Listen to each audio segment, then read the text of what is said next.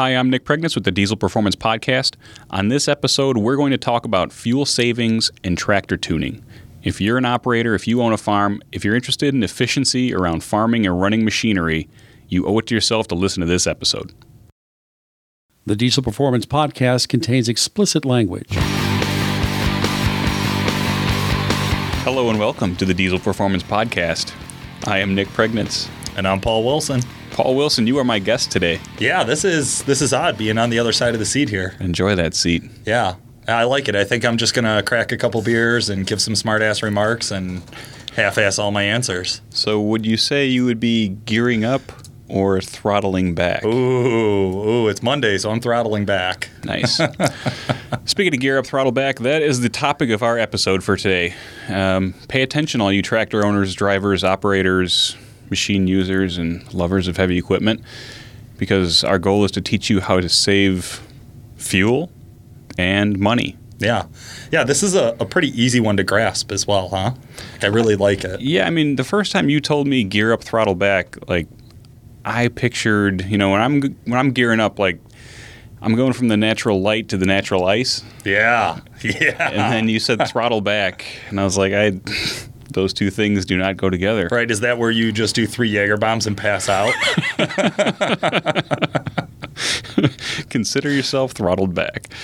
Okay, but seriously, there's been a bunch of studies that prove that this tactic works. And I mean, honestly, we preach it in our day-to-day on the truck side. Yeah. So walk me through it, man. What's the strategy? I mean, what's the preach? The coolest thing here is like when you think about it from the truck side going to the tractor side, it's basically overdrive. If you understand why overdrive benefits you and your truck, you understand why shift up, throttle back benefits you in a tractor. Yes. The only difference is habit of operation. Nobody has the habit of driving their truck with the foot literally on the floor the entire time. And then you get into a tractor, which is, 5 times the size and weight and cost to operate, and just everything is more. And you're like, you know what I'm going to do? Run that thing WFO all day. Why not? Why not, right? Yeah. I mean, that's the tactic. I mean, it surprises me how many farms I visit where operators are literally, that little orange lever is all the way to the firewall. The whole time. When you're in a snowmobile, like I understand it, snowmobiles have 2 speeds, stop and go. I don't believe they have any other variable throttle. No mid-range, yeah. Yeah, but with a tractor, you have all of this play in the throttle, and yet most guys, like you said, they flip it forward, run it. It's usually what I hear back is, I need the power. I need the power. How much power do I need?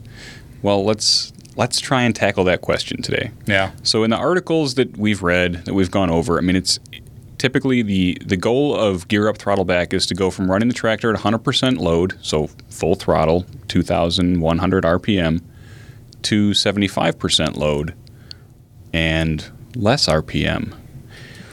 But I think in the farmer's head or in the operator's head, that translates into lower speed, lower ground speed. Right. And that's not what we're shooting for.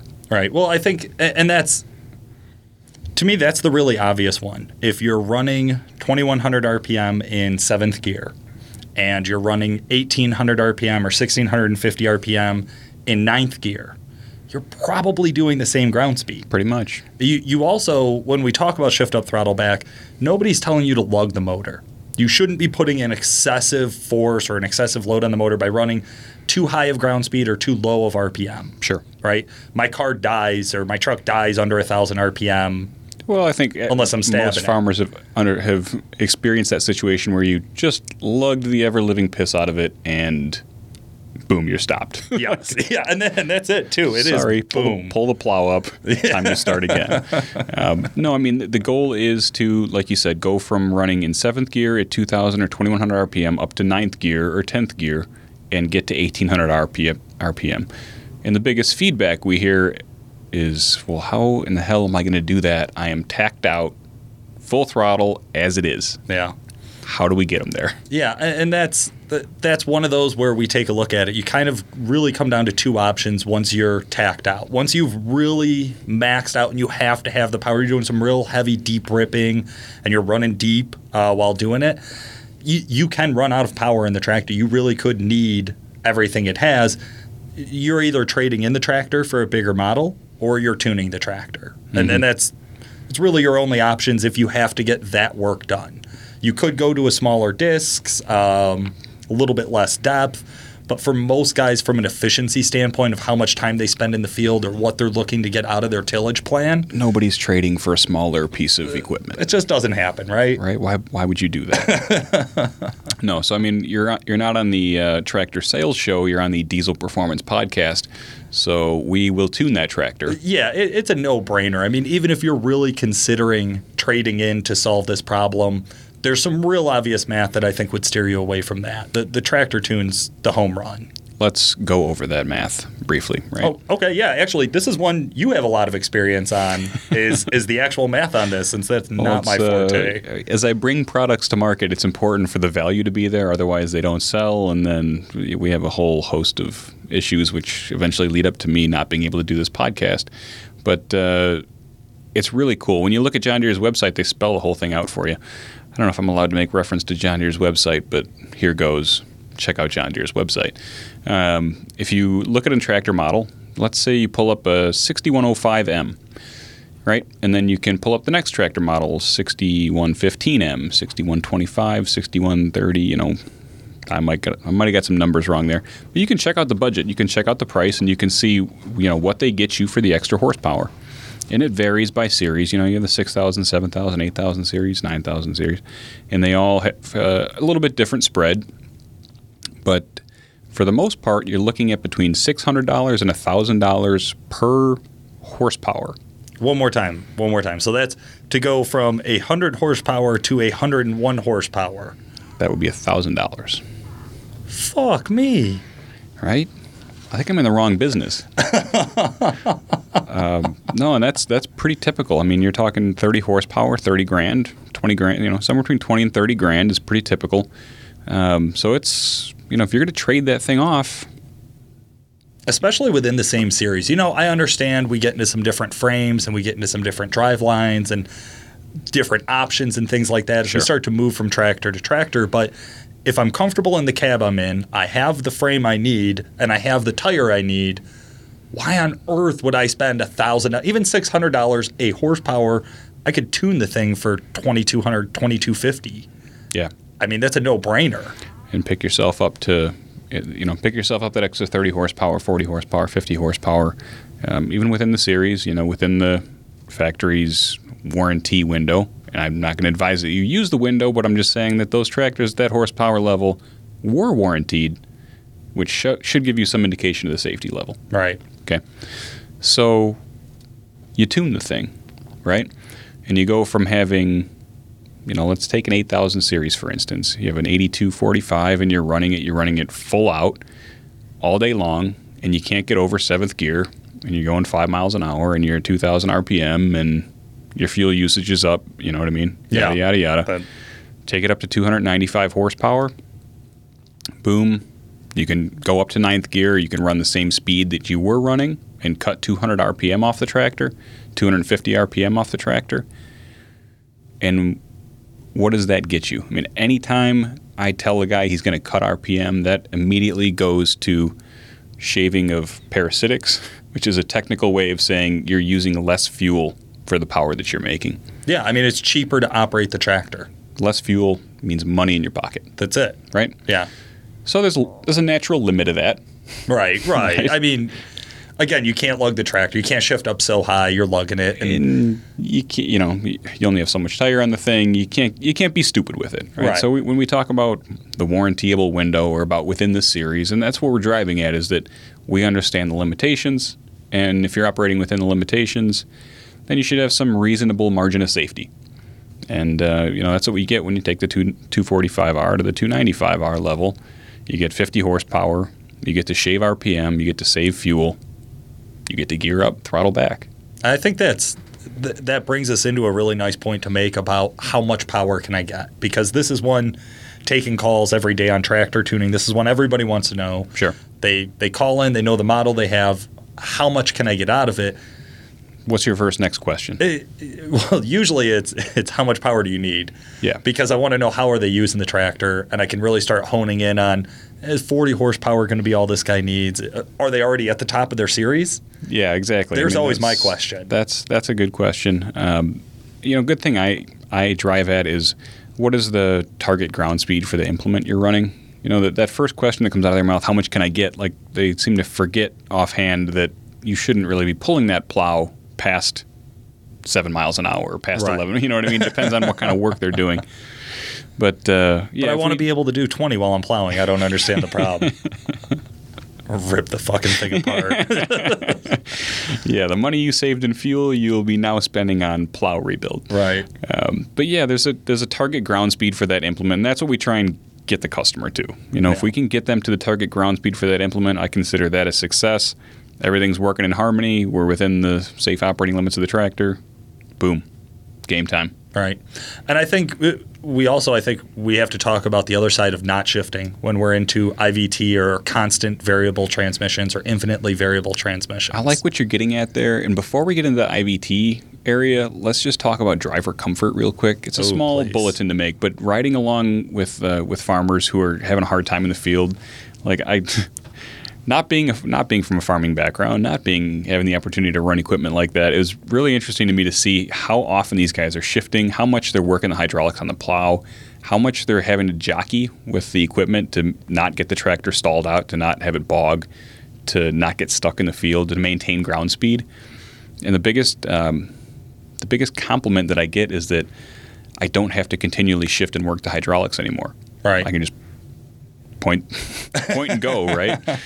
Which is really neat, to not have to upshift, not have to downshift routinely on hills, not have to downshift in hard spots, to have that extra capacity that if the tractor needs to pull to 100%, it's there. You have that extra 20%. And that's really, I think a lot of the operators, that's what it comes down to, is a feeling in the seat. We talk about that pleasure, a lot on the podcast. Yeah. It's maximizing your windshield experience. That's it. That's such an old line, but it's so true about just because it becomes fun to do. I mean, you finally get to play Right. World of Warcraft on your phone instead of having to shift or whatever farmer. I don't know what the hell games they're playing. Farm Heroes. Yeah. It's Yeah. probably some farmer simulation game that they're into. I don't Right, know. Listen right. to AM radio. Okay, enough digging up farmers. IVT trans. IVT trans. Okay, so you can't shift up, throttle back with an IVT. That does not exist. Yeah, in the natural sense of it, I guess. Yeah. But the tractor has some kind of control. So the tractor is constantly monitoring your torque load. It's understanding how much is left in the torque curve, and it's adjusting its setting based on that. So when the tractor sees that you need full power, it's going to gear itself to run at peak, so 20,000 or 2,050 RPM, 2,100 RPM. Okay. When it sees that you're not using full power, you're not in need of full power to achieve that mile an hour, then it will gear up for you, meaning it will cut RPM back. Makes sense. Right? So, I mean, Deere and the other CVT, IVT trans makers they want to maximize efficiency of their units, so No, it makes sense. I mean, That's their it's a strategy. totally logical and really kind of awesome piece of technology. I have found some customers were still able to measure some different gains with it after tuning those tractors. Because if you have an IVT, it doesn't necessarily mean you have enough power to achieve your target ground speed. sure. Right? Sure. If you're deep ripping with one of these, you may not be able to get to that 5.5 miles an hour. You may set it at 5.5 for your desired, and you're watching your GPS say 4.5 all day. Yeah, and you're sitting right at max rated RPM, max output all day. So you're just sucking fuel back. I mean, you're sucking fuel anyway. Right. But, let's say you get that extra 20% power. Now you can achieve 5.5 miles an hour ground speed. You may still need 20,000. Why do I keep saying 20,000? You may still need 2,050 RPM to get there, but your acres per hour production is going to go up. Gotcha. Your gallons per acre probably still stay the same on that particular, Yeah. deal because your RPM is still up. But Okay. if it was a situation we could cut RPM, I would say then your acres per hour would go up and your fuel per acre would go down. Right. Anytime you can cut RPM, keyword triggered, gallons per acre down. Okay. Okay. So tractor tuning, as far as fuel saving strategies comes down to, we hear some different things on the truck side of the world all the time about why tuning saves you fuel. We're starting to learn some of the actual test data is available, actually more available for tractors than it is for trucks. Nebraska Test Center does just phenomenal amount of data collection and availability on things like that, as well as we're starting to see Iowa State University, Virginia Tech University, these different university extensions putting out There's a lot of data out there. I mean, whether or not you want to sift through it and read it, it's dry. That's totally your business. What I would say is, in your tractor next time, run it at a ground speed that you can easily achieve with the implement, right? So let's say that's 5 miles an hour. Run it at 5 miles an hour and change between 7th and 9th gear, and watch which one gets you the better fuel usage. It'll be plain as day to you. Right. You'll be able to see that the lower RPM gets you better fuel usage. And then you can translate that to, if I had the power to pull my Deep Ripper at this speed, imagine the fuel savings I would get. Right. I guess that's the best way I can translate it. No, that seems pretty clear. I mean, it's hard to miss. Cool. Cut RPM, save fuel. Hey, we just did the podcast in 3 seconds. Cool, man. Well, that's really all I have. Yeah, I mean, if listeners would like to know more, they probably can check out the blog.calibratedpower.com. There's an article on there, how to save fuel on the farm, as well as 5 reasons to tune your combine before harvest, some other tractor-related articles. Yeah, how it fits the different, I'm with you, how it fits the combine section, how it, because different drive methods, hydraulic versus CVT versus gear, all different. But yeah, definitely check out that stuff. Anywhere else we can direct them? No, that's about it. Okay, awesome. Thank you for your time on my podcast, the Diesel Performance Podcast. We'll catch you next time. This has been Paul Wilson. Nick Pregnance, we'll see you next time. Calibrated Power Solutions, the leading North American developer of clean diesel power and home of DuramaxTuner.com, is the proud sponsor of the Diesel Performance Podcast.